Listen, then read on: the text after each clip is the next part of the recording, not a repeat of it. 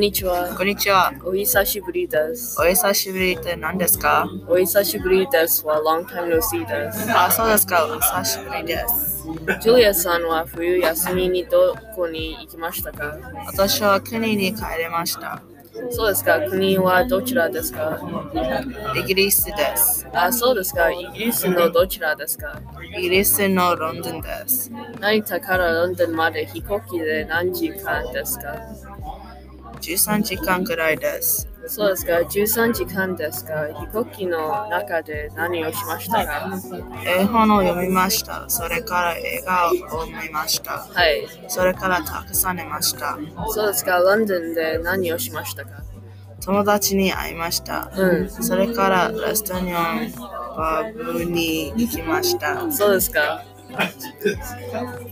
それからミュージカルも見ました。それからデパートで買い物もしました。プレゼントを買いました。どうぞ。ありがとうございます。これ私にですか？はい、そうです。これ何ですか？イギリスのお菓子です。ショートブレッドですね。ありがとうございます。いたしまして。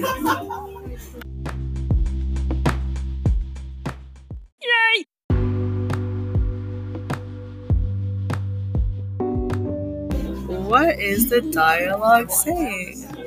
Well, basically, two people are talking, inquiring about Julia what she did on her winter break. Julia then explains she went to her home country, England, specifically London. She then explains what she did on the plane, such as read a book, watch a movie, and sleep a lot. And in London, such as meeting up with her friend, watching a musical, eating at restaurants and pubs, and buying a present, shortbread for Tiffany at the department store.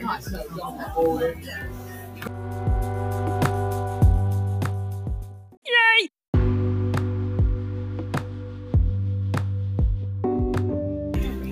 Important grammar points. The usage of the particle ni in context of going somewhere and the particle de for doing something somewhere. You can use these when you're having any type of daily conversation with a friend, such as when you're going to class. For example, 私はクラスに行きます。